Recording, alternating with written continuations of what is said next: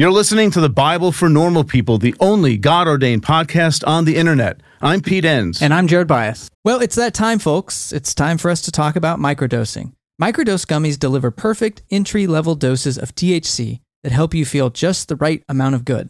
Microdosing can help you get into a relaxed, focused zone easier and stay there longer. It has benefits for workout recovery, sleep, anxiety relief, boosting creativity, and even pain relief. You know, Jared, I have a really good friend of mine who saw that I was taking microdose gummies, and she said, "Can I try some?" And so I gave her some of the sativa strand, and she said it has made such a difference for her at work and just in general, just feeling more alert and more focused. And it's quite amazing. So get 30% off your first order plus free shipping today at microdose.com. Promo code NORMALPEOPLE. That's one word. It's available nationwide. That's microdose.com. Promo code NORMALPEOPLE for 30% off and free shipping. Microdose.com. Promo code NORMALPEOPLE.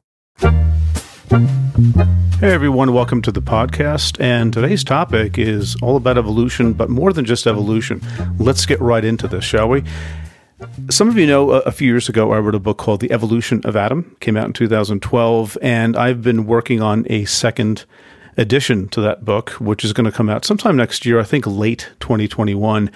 And part of what I did was rewrite some of the pretty terrible prose I had in there. It's amazing how unclear you are when you read yourself a few years later, but anywho, that's not the point. The point is that I'm also writing an afterword to the book, pretty much, where I've stayed the same and where I've changed with respect to the book. And it's a little bit of both. I've stayed the same and I've changed. But I wanted to share with all of you today some of my thinking on where I've really changed my thinking, or maybe put it this way, expanded my thinking on this whole issue of the Bible and evolution. So to do that, let's start, if I may, with just a quick synopsis of what the book, The Evolution of Adam, was about. I wrote that, as I said, in 2012, and I wrote it to contribute to a familiar and needed, also a little bit contentious discussion concerning the relationship between biological evolution and Christian faith. And, I assumed evolution at the outset. I just assumed that it's, the essentially universal scientific consensus that common descent is a compelling and powerful account of how we humans came to be. I don't contest that. My focus was rather on the key biblical passages that tend to be seen as barriers to this discussion among evangelicals. That's the primary audience for the book. Not the only one, but the primary audience. And of course, those biblical passages are the story of Adam in Genesis 2-3, and Paul's use of the Adam story in Romans 5, verses 12 to 21. And Paul talks about Adam as well in 1 Corinthians, but I don't deal with that because, the book was long enough. Plus, Romans 5, I think, is the main passage. Anywho, these biblical passages have normally been read in evangelicalism as, sitting a bit uncomfortably with this scientific consensus. A historical Adam is the cause not only of death, but the inbred sinfulness and even guilt at birth for all humanity. A historical Adam is a theological, non-negotiable idea within the evangelical system. Now, in the book, if you've read it, this is not a surprise, but I argue that that Adam is not a historical figure at all, but a synopsis of Israel's national story that ends in disobedience, that ends in exile, so to speak. Just as Adam, was put into a lush land and given a command to obey, and if you obey, you stay in the garden, if you disobey, you leave. In the same sense, the nation of Israel was put into a lush land, the land of Canaan, and if they obey God, they stay in the land. If they disobey, they are exiled. And this is a medieval Jewish idea, at least. I did not invent that. I think it's a great way of looking at the Adam story. And if you look at it that way, the Adam story really has no bearing on the historical scientific question of human origins. And attempts to make the Adam story fit that, I think, are just completely out of place. Now, with respect to Paul, I said that he did believe in a historical Adam. And I explained why he would think that, because he is a man of his time, a first century Jew. He's thinking like an ancient person.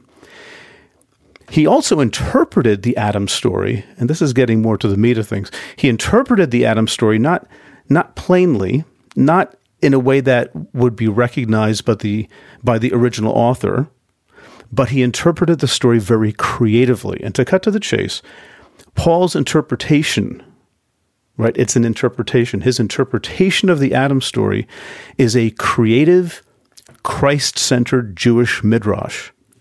And midrash is, sort of a fancy term, but it basically means the creative adaptation of a text to speak to a very different circumstance.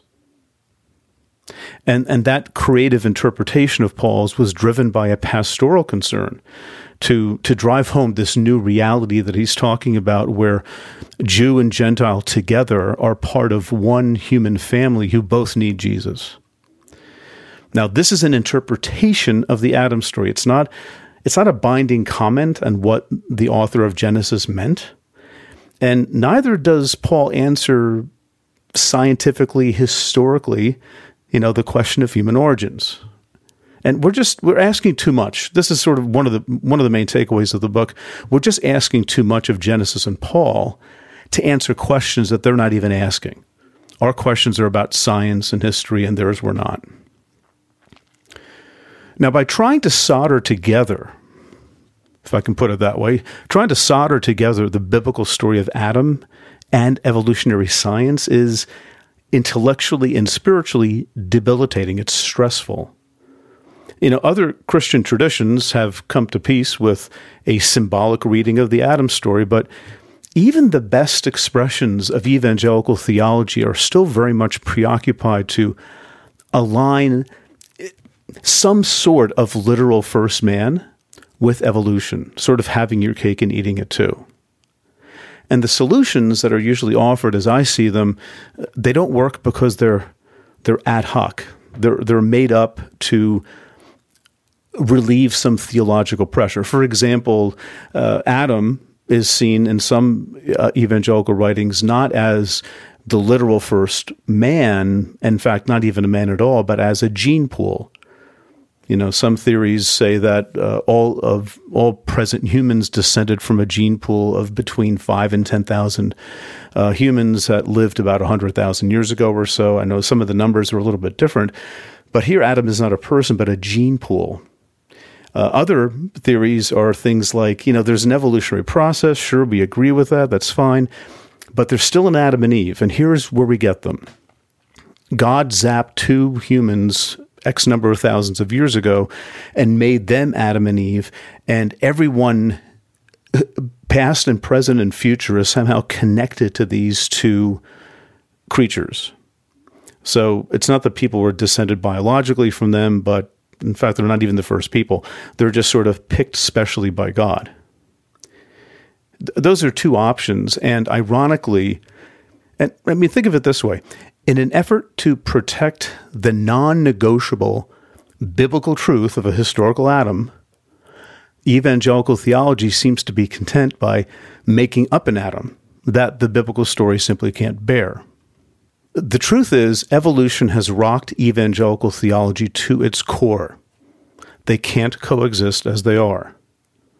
You can't fix it by pinning the evolutionary tale onto the evangelical donkey. And evangelicals cannot continue making believe that this theology is rock solid, and they just need to find, some way of grafting this annoying bit of science onto it. Nothing is served by finding more and more subtle ways of shuffling and reshuffling the same deck and not interrogating evangelical theology itself. So what's needed instead is a synthesis of theology and science. And it's a synthesis where the science actually influences our theology. And my thinking over the past decade or so has not strayed from this basic outline. So that's pretty much what I was trying to do in the book. Now, what's changed? Well, this is what's changed. I've come to see the need for theology to grapple more with the broader scientific landscape. Okay, the broader landscape within which biological evolution is but one small part. And then doing that, seeing how all of this affects and informs how we talk about God. See, evolution is a theory. And forgive me, before we go on, just to talk about that word theory, in contrast to popular usage, theory in scientific usage does not mean like a hypothetical idea that needs to be tested, but an idea that has been tested widely and over time and has risen to the level of broad scientific consensus. And that's why, the common criticism we hear sometimes that evolution is, quote, only a theory, it really mistakes the scientific meaning of that term with the popular one. So I will say it again. Evolution is a theory that explains not just the emergence of life on this planet, but the emergence of the cosmos as a whole. That's part of this landscape that I'm talking about, the broader landscape. Evolution, explains the emergence of the cosmos as a whole, from the Big Bang to this moment nearly 14 billion years later, from the smallest subatomic particles to the largest galaxies. Evolution is also the framework for understanding the emergence of our planet from grains of dust orbiting the fledgling sun that lumped together over many millions of years to form a sphere, and thus beginning its 15 billion year transformation. Evolution, in other words, is the indisputable meta-narrative of how all things came to be. It's the big, overarching story that accounts for cosmological, geological, and biological reality. So pretty much everything. The question of Adam vis-a-vis biological evolution must be set against the backdrop of the meta-narrative of evolution. Our state of knowledge of the world today is one that the writers of Scripture, not to mention the first 1,500 years of the church, had absolutely no frame of reference for. Those previous historical moments, they're not adequate for addressing many of the questions that we face today. We all know, for example, something of the truly incomprehensible size of the universe, thanks to the breathtaking photographs of the Hubble Space Telescope. The universe is filled with billions upon billions of galaxies. In our universe, to be precise, the known universe, which isn't the whole thing, apparently, is, as I said, about 14 billion years old. And now listen to this. 14 billion years old and 546 sextillion miles across. That's 546 plus 21 zeros. Or, if this helps, a billion times 1,000. In an era where Americans are used to hearing about trillion-dollar national debt, speaking of mere billions seems quaint. But to offer some perspective, think about this.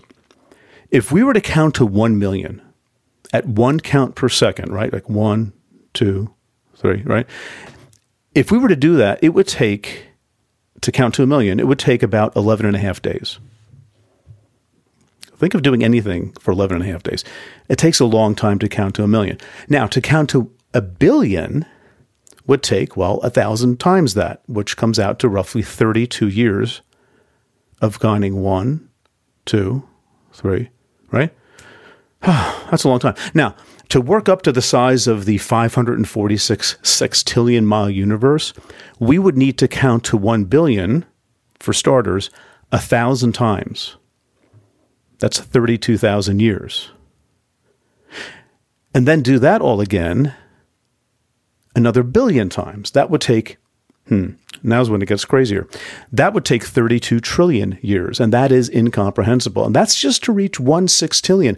Do that all again another 546 times, and it would take you, this is where my calculator just gives up. It punts, it spits out 1.75 followed by 16 zeros, which is just south of 20 quadrillion years to count the size of the universe. And that number quadrillion means nothing to us. These are incomprehensible numbers. The universe is so large, even the speed of light, 186,282 miles per second, even the speed of light takes 93 billion years to go from one end to the other. If we can even talk about the ends of the universe, we probably can't. since apparently space curves in on itself, which I don't understand, so let's just keep moving. But just for argument's sake, 93 billion years to go from one end to the other, traveling at the speed of light. It's unbelievable.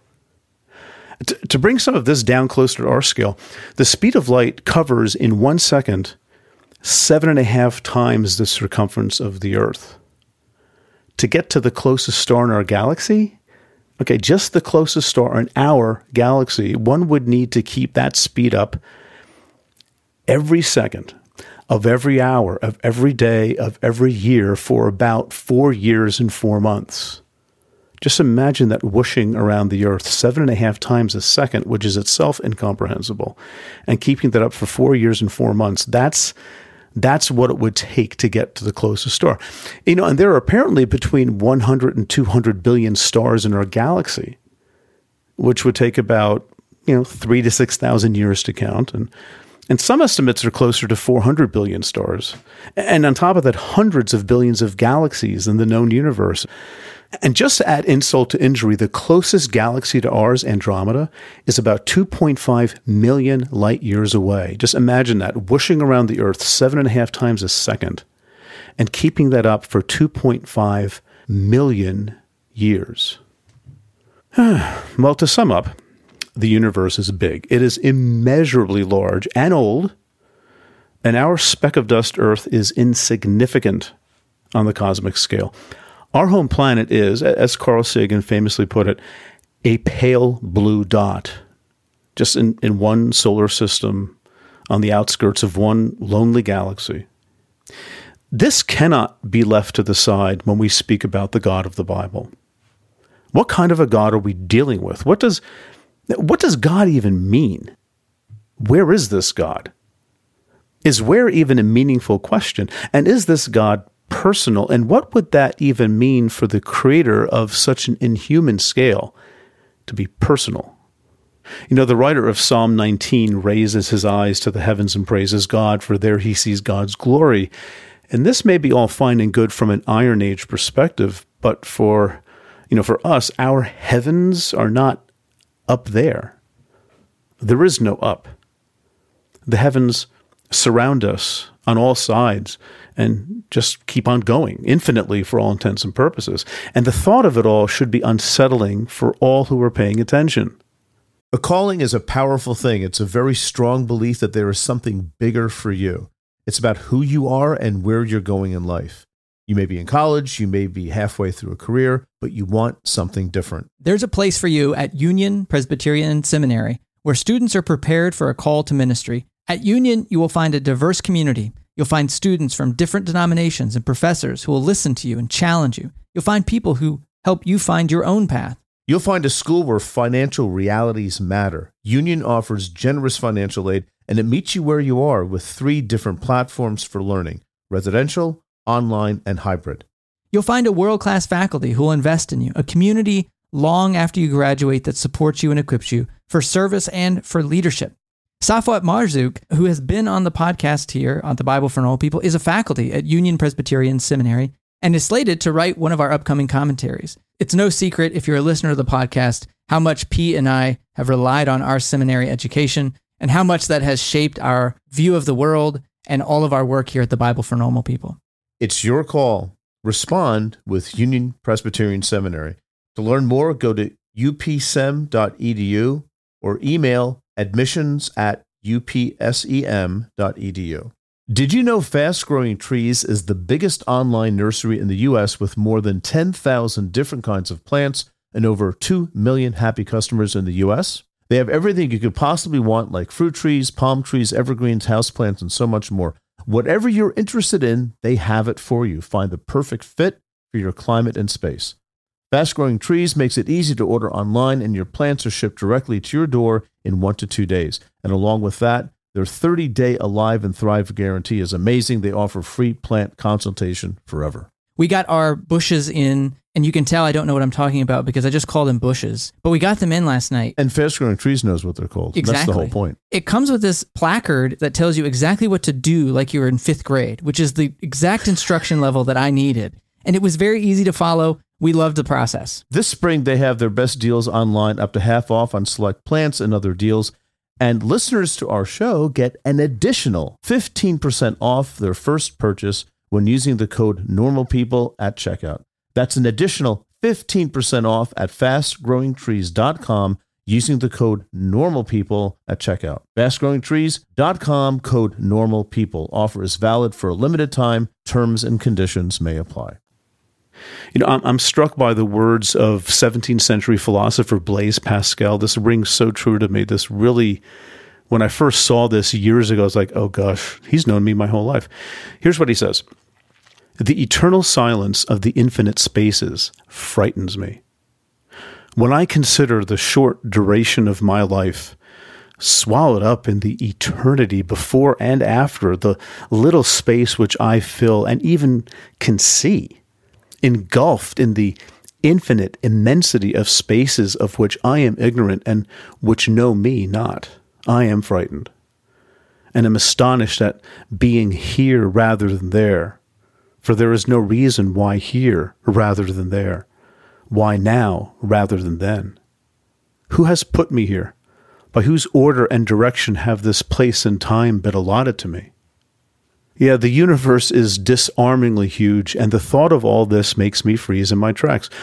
And we cannot carry on employing pictures of God that arose before our immense, incomprehensible, expanding, and very weird universe came to light. The profound discoveries of the last 100 years especially have changed forever how we perceive reality, of which human origins really is just one very, very small part. That's the much bigger issue before us, and whether Adam was a real person is really, I have to say, easy to figure out against that larger backdrop. Evangelical theology cannot rest content hammering out the Adam question vis-a-vis biological evolution in isolation from the bigger picture of the evolving cosmos that physicists have discovered. The age and size of the universe are just the beginning of the scientific challenges to evangelical theology. Einstein's work in the early 20th century resulted in a fundamental shift in how we look at the universe and our existence in it. Among his many accomplishments, Einstein demonstrated that the passage of time, listen to this, the passage of time is not constant for everyone, but experienced differently by, say, someone on the Earth's surface and someone orbiting the Earth in a satellite, which is too profound a thought to be skimmed over. Time slows down the closer one is to a massive object like the Earth, and speeds up the further one is away from the object. Time is slower, even for those living in a valley, compared to those living in the hills above. Time is not stable. In fact, as physicist Carlo Rovelli explains, I'm quoting him here, physicists and philosophers have come to the conclusion that the idea of a present that is common to the whole universe is an illusion, and that the flow, so-called flow of time, is a generalization that doesn't work. And if you're interested, Carlo Rovelli is an Italian physicist. He wrote this beautiful little book, 7 Brief Lessons on Physics. And I got that quote from page 60 if you're interested. But right below that, I just love this part. Right below that, Rovelli goes on to cite a letter that Einstein wrote after the death of his longtime friend Michel Besso to Besso's grieving sister. And this is what Einstein wrote. He says, "People like us who believe in physics know that the distinction made between past, present, and future is nothing more than a persistent, stubborn illusion. Yet time is not the constant forward arrow we perceive it to be." Stay tuned for more Bible for Normal People. Hello, fellow normal people. My name is Brian Watson from Encino, California, and I'm part of the producers group here at the Bible for Normal People. You might be thinking to yourself, what's better than finding a free podcast with all this great content? The answer is simple. Start paying. Seriously, this podcast is made possible by supporters on Patreon. For as little as $1 a month, you can get access to exclusive content, discussions on a wide range of topics, and other rewards as a thanks for your support. Just go to patreon.com/thebiblefornormalpeople. It's well worth it for the extras, but I do it because I appreciate being a small part of helping others like me find a place that's thoughtfully engaging important questions from diverse perspectives about the Bible and what we do with it. So join me today. Patreon.com/The Bible for Normal People. Special thanks to the producers group who continue to help the podcast get better. Thank you, Lauren O'Connell, Rich Speeney, Kevin Marshall, Caleb Needens, Chrissy Florence, J.E. Burke, Eric Latas, Ashley Timberlake, Jeff Ginn, and Vicki Hansen. The Bible for Normal People couldn't happen without you. Let's get back to the podcast. So time is relative, and that relativity can only be perceived by atomic measurement devices. It would be experienced more dramatically if one were traveling near the speed of light or were near a massive black hole. A few minutes there might be equivalent to 10 years or decades or something to those outside of its gravitational pull. And this was depicted very well in the 2014 film Interstellar. What's truly odd about all this is the fact that gravity is not a force at all that pulls on things, but it's only experienced as such by us. In truth, what we call gravity is the effects of the bending of space and time by the Earth's mass. Einstein showed that space and time, in fact, are not two independent entities, but together form a single space-time fabric, which is affected by mass. See, how we perceive space as like the pull of gravity and how we perceive the passage of time going in a forward linear direction, that's all determined by how close we are to a massive object as well as the speed one is traveling. We may experience our reality as stable, time passes at a constant rate, but the actual reality is much different. Now, how all this works is well above my pay grade. If you're confused, so am I. But whatever it means, and whatever its implications, I think some pressing questions come to mind, namely this one.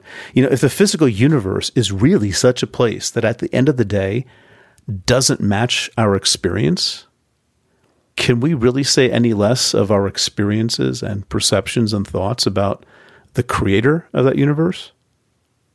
How can all of this not affect our God talk?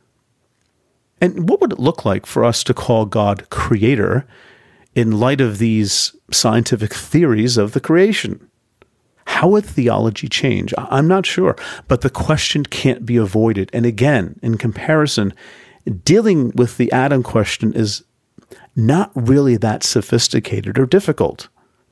Now, as if Einstein's space-time continuum weren't enough to process, and it is, his theories led others in his day to discover a world on the other end of the cosmic scale. Apparently everything, so we're told, everything, including space-time, is made up of incomprehensibly small, discrete units or packets. Quanta is the word that's used. These small packets of matter and energy. This subatomic quantum world acts in ways that are impossible according to the mathematical laws, so-called, that govern the massive objects that occupied classical physics, like Newton and Einstein's theory of relativity. Another kind of physics, quantum physics, with its own set of mathematical formulas, was needed to account for this reality. One of the better known and among the more bizarre notions of quantum physics is that light, on the subatomic scale, light behaves like a wave until it's measured by an outside observer, at which point it behaves like a particle. Light is not one or the other, but potentially both until you look at it. Likewise, electrons that orbit the nucleus are actually not orbiting at all, but are clouds of probable locations that only pop into existence when measured. Electrons aren't really anywhere, strictly speaking, until they're measured. Now, pardon me, folks, as I fumble through this. This is a bit comic here almost, but, this isn't my area, right? And I just, I'm working with this stuff as best as I can. But, another piece of quantum physics that's found its way into popular culture is called entanglement. When a particle, like a single photon, has been split in half, granted, right, that's enough of a thought to make me want to go take a long walk somewhere, but a photon that's been split in half, just imagine that. And the two halves are placed at a distance from each other, the two halves are still instantly entangled, which means something like the behavior of one is instantly mirrored in the other. Now, here's the thing. This happens. This can be called a fact of quantum physics. Like, no one really disputes this from what I understand. But this happens, this entanglement of these two particles, this happens no matter how far apart the entangled particles are. Well, how can that be? Well, if the two particles were like communicating with each other, whatever it means for particles to communicate, let's leave that to the side. But if they were communicating with each other, the mirroring of the two particles could not be instantaneous. Why? Because nothing exceeds the speed of light. But quantum entanglement is instantaneous. Two entangled particles could be on opposite ends of the galaxy, 200,000 light years apart, and one would still mirror the other instantly. Now, physicists are still debating what all this means, but on the quantum level of the universe, it seems that distance and the speed of light, fundamental to the laws of physics, are not laws that entangled particles obey. Now, one might think that these observations are just too weird to be true, but physicists assure us that the math works and proven itself countless times. And the same science, getting more practical here, the same science that gives us the bizarre quantum world has also had wide-ranging, very practical impact on our daily lives. Things like atomic clocks, supercomputers, transistors, uncrackable codes, GPS, MRI, lasers, and a bunch of other things. Many aspects of quantum physics have been debated for a century, and there's a lot of disagreement on things, and there's a lot still hidden from us, but quantum physics is not smoke and mirrors, it's science, showing us something of the universe that we inhabit. Now, this is as good a time as any to make clear what you have no doubt sensed already, and that is that I'm not a scientist, I'm not trained in physics. Though I have to say, learning about the world that I live in has always fascinated me. And a basic grasp of evolutionary biology, well, I think that's possible for most people. But when it comes to relativity and quantum physics, most human beings are in exactly the same boat as I. The science is too technical, it's too mathematical for the public to be able to follow, let alone, incorporate into our theology somehow. And just, a side issue here, I don't want to be misunderstood. I'm not suggesting that the various dimensions of the study of evolution are, easy to understand. They're not. These are also things that happen in highly specialized fields that require years of training. You can't talk your way around the ins and outs of evolutionary biology after doing a Google search. But given some time and effort, I think most of us can follow more easily basic points concerning things like the fossil record, or maybe even the human genome. Much, much better than something like Schrödinger's equation, which is a basic building block to quantum mechanics. And you can Google that if you want to, but any formula that basically is mostly made up of letters and not numbers, and they call it math, I know I'm in over my head at that point. See, most of us, including myself, should be very cautious about bringing highly specialized sciences into conversation about what God is like. But what I will say is this. Even a non-technical, general, superficial grasp of the scientific landscape, I think, is enough for us to marvel at the mystery, the complexity, the incomprehensibility, the unpredictability of the cosmos in which we find ourselves.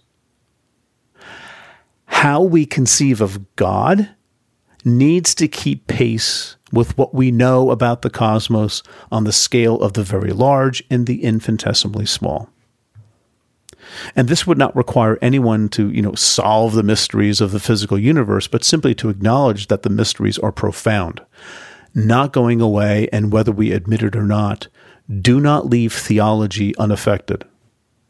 Theology cannot be dissociated from science, in part because Christians believe that the cosmos is God's general revelation of God's self. Special revelation, in technical theological terms, that usually refers to the Bible or Jesus, mainly Jesus, but the Bible as well. That's a special revelation, but creation is a general revelation. We learn something of God from creation. right? The declaration of Psalm 19 I mentioned earlier, that the heavens declare the glory of God, that still holds. But our heavens today are markedly different from what medieval theologians or Iron Age psalmists understood. We know more. The staggering dimensions and vast age of the universe, coupled with the revolutions of relativity and quantum physics, are psychologically and spiritually disorienting. I mean, particularly for Christians whose theology, what they believe about God and all sorts of things, for people whose theology was shaped fundamentally in the 16th century, in the wake of the Protestant Reformation. And that is the roots of evangelical theology today.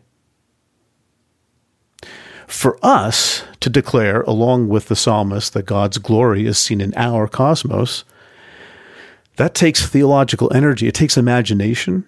It takes an all-in embrace of mystery and ambiguity. And above all, it takes a willingness to allow for and to experience and to embrace theological change. In my experience, however, these are not always the marks that are typically associated with evangelical theology. Now, another reason why theology and science can't be kept at a safe distance from each other, they simply cannot be kept at a safe distance from each other, is that they are never actually distant to begin with. Theology is a discipline that has always expressed itself in the context of current ways of thinking about the world and anything else. And here, just a quick shout out. Hopefully this is a good resource for you. We did a podcast a while back with Ilia Delio, a Villanova theologian. And she also has a book, The Unbearable Wholeness of Being, where in the first 30, 40 pages, she fleshes things like this out pretty well. But anyway, theology reflects our human context. There is no theology from above, because people do theology, and all theology is a human endeavor. And this is certainly true within the Bible itself. The ancient Israelites, whose origin stories in Genesis 1, 2, and 3 reflect ancient views of the cosmos in general. It's true of the timeless gospel, which is nevertheless expressed in the clearly not timeless categories of first century Judaism. Similarly, the early church, which was Gentile, left behind the Jewish apocalyptic vibe of the New Testament to embrace another worldview. You know, the Jewish apocalyptic view of the New Testament, it is Jewish. Jews are writing it. They're writing it within the context of the Jewish tradition, and it's apocalyptic, meaning God's going to set all things right pretty soon. And Jesus' resurrection is like the first stage of that, and the second stage is coming like real soon. That is the context of the New Testament. That's sort of its structure almost. But with the early church, that was left behind. The Jewish apocalypticism of the New Testament is not a factor anymore, and another worldview is embraced, Greco-Roman philosophy. And so they spoke of God as omnipotent, omnipresent, omniscient. And Christ as, in the words of the Nicene Creed, God from God, light from light, true God from true God, begotten of the Father, not made, being of one substance with the Father. You know, all this stuff, which is fantastic and wonderful, but strictly speaking, none of this is a biblical concept. It's all shaped by the state of knowledge at the time. Even the God that many take for granted today, sovereignly directing all things along the axis of linear time according to inviolable laws, well, this God owes a great deal to Newton's mechanistic cosmos, where what we see is what is and can be explained by conventional, quote, laws of physics. Speaking of God in such ways has grown steadily obsolete over the last century. Astrophysics, relativity, and quantum physics have presented us with models of the cosmos that have fundamentally changed our understanding of reality. These models did not exist even remotely in the minds of those who gave the church much of its theological language over the centuries, including the biblical writers. These scientific models of the cosmos stagger the imagination and are placing increasing and relentless pressure on the church to develop accessible theological models that can keep pace with the science. Now, historically, Christian theology has been geocentric, with humans as the crowning centerpiece. This is why the church strongly resisted the heliocentrism, center at the center of the solar system, the heliocentrism of Copernicus and Galileo. Not just because the notion was not found in the Bible, but because decentering Earth and humanity, we're not the center of everything, that really destabilized the worldview within which the church has always conceived of God. We're it, and we're at the center of the center. We're on Earth, and everything's the focus of what's happening on this planet. The Christian faith has largely come to terms theoretically with the idea of a solar system and a vast cosmos, but it took time and a willingness to conceive of God differently as our understanding of the universe changed. This posture must continue, even with, I'm going to say especially with, the unique challenges of relativity and quantum physics. And that is the real challenge before us, far more sweeping in scope and far more necessary for the church's thriving than fixating on whether Genesis should be taken literally. Of course it shouldn't. Why are we still talking about this? Perhaps the time has come for what Peter Todd calls third millennium theology. And this is a very provocative book, Peter Todd, The Individuation of God in Integrating Science and Religion. It's 2017. But, maybe it's time for a third millennium theology, a theology that's suited for our state of knowledge in the third millennium. We can't know beforehand, at least I can't, what that third millennium theology might look like and where it might lead. I don't know. But one thing I do know, continuing to talk about the Creator while keeping our understanding of the creation at arm's length will ensure a parochial theology, one that's more centered on self-defense than actually helping explain the Creator and our place in the world with, I think what's really needed with a sense of conviction and also a sense of hope and a sense of compassion. The Christian faith is rooted in an ancient Semitic tradition that had no philosophers or scientists. The traditions that grew out of those times and places were written by men who lived in a very different world than ours, and they cannot be expected to bear for us the burden of doing theology in our moment in time. To claim that God doesn't change doesn't mean that our understanding of God should never change. Moving forward on the question of evolution would mean embracing the fact that the biblical story reflects an ancient world, and then to have the freedom to ask, what of this world, this biblical world, do we carry with us? And where is this sacred word limiting God and needs to be set aside, given what we know about the nature of the cosmos today? But whatever we do, we can't simply merge the ancient world and the modern scientific one. Yet that is exactly what evangelical theology has been trying to do by saying yes to science and then quickly adding, but we need a historical Adam too.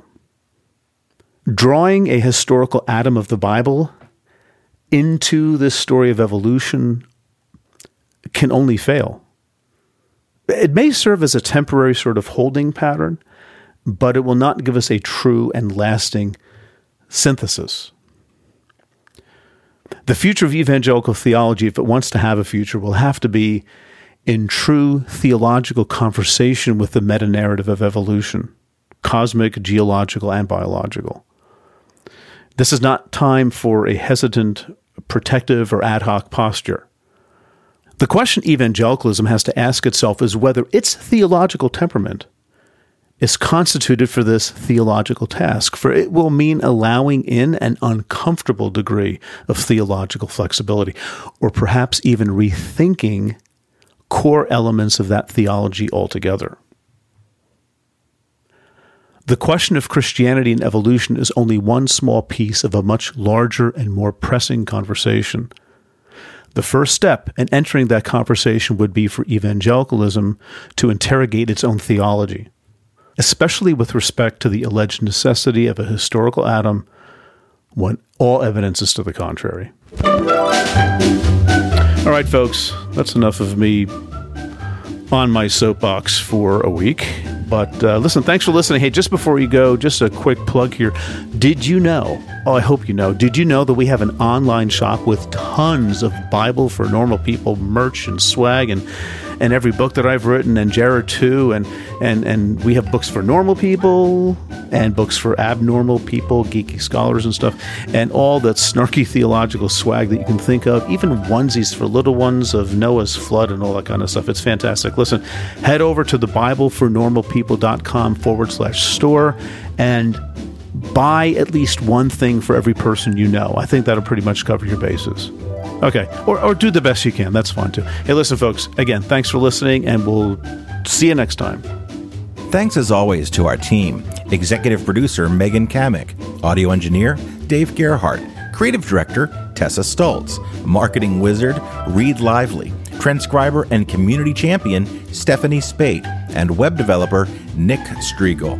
For Pete, Jared, and the entire Bible for Normal People team, thanks for listening.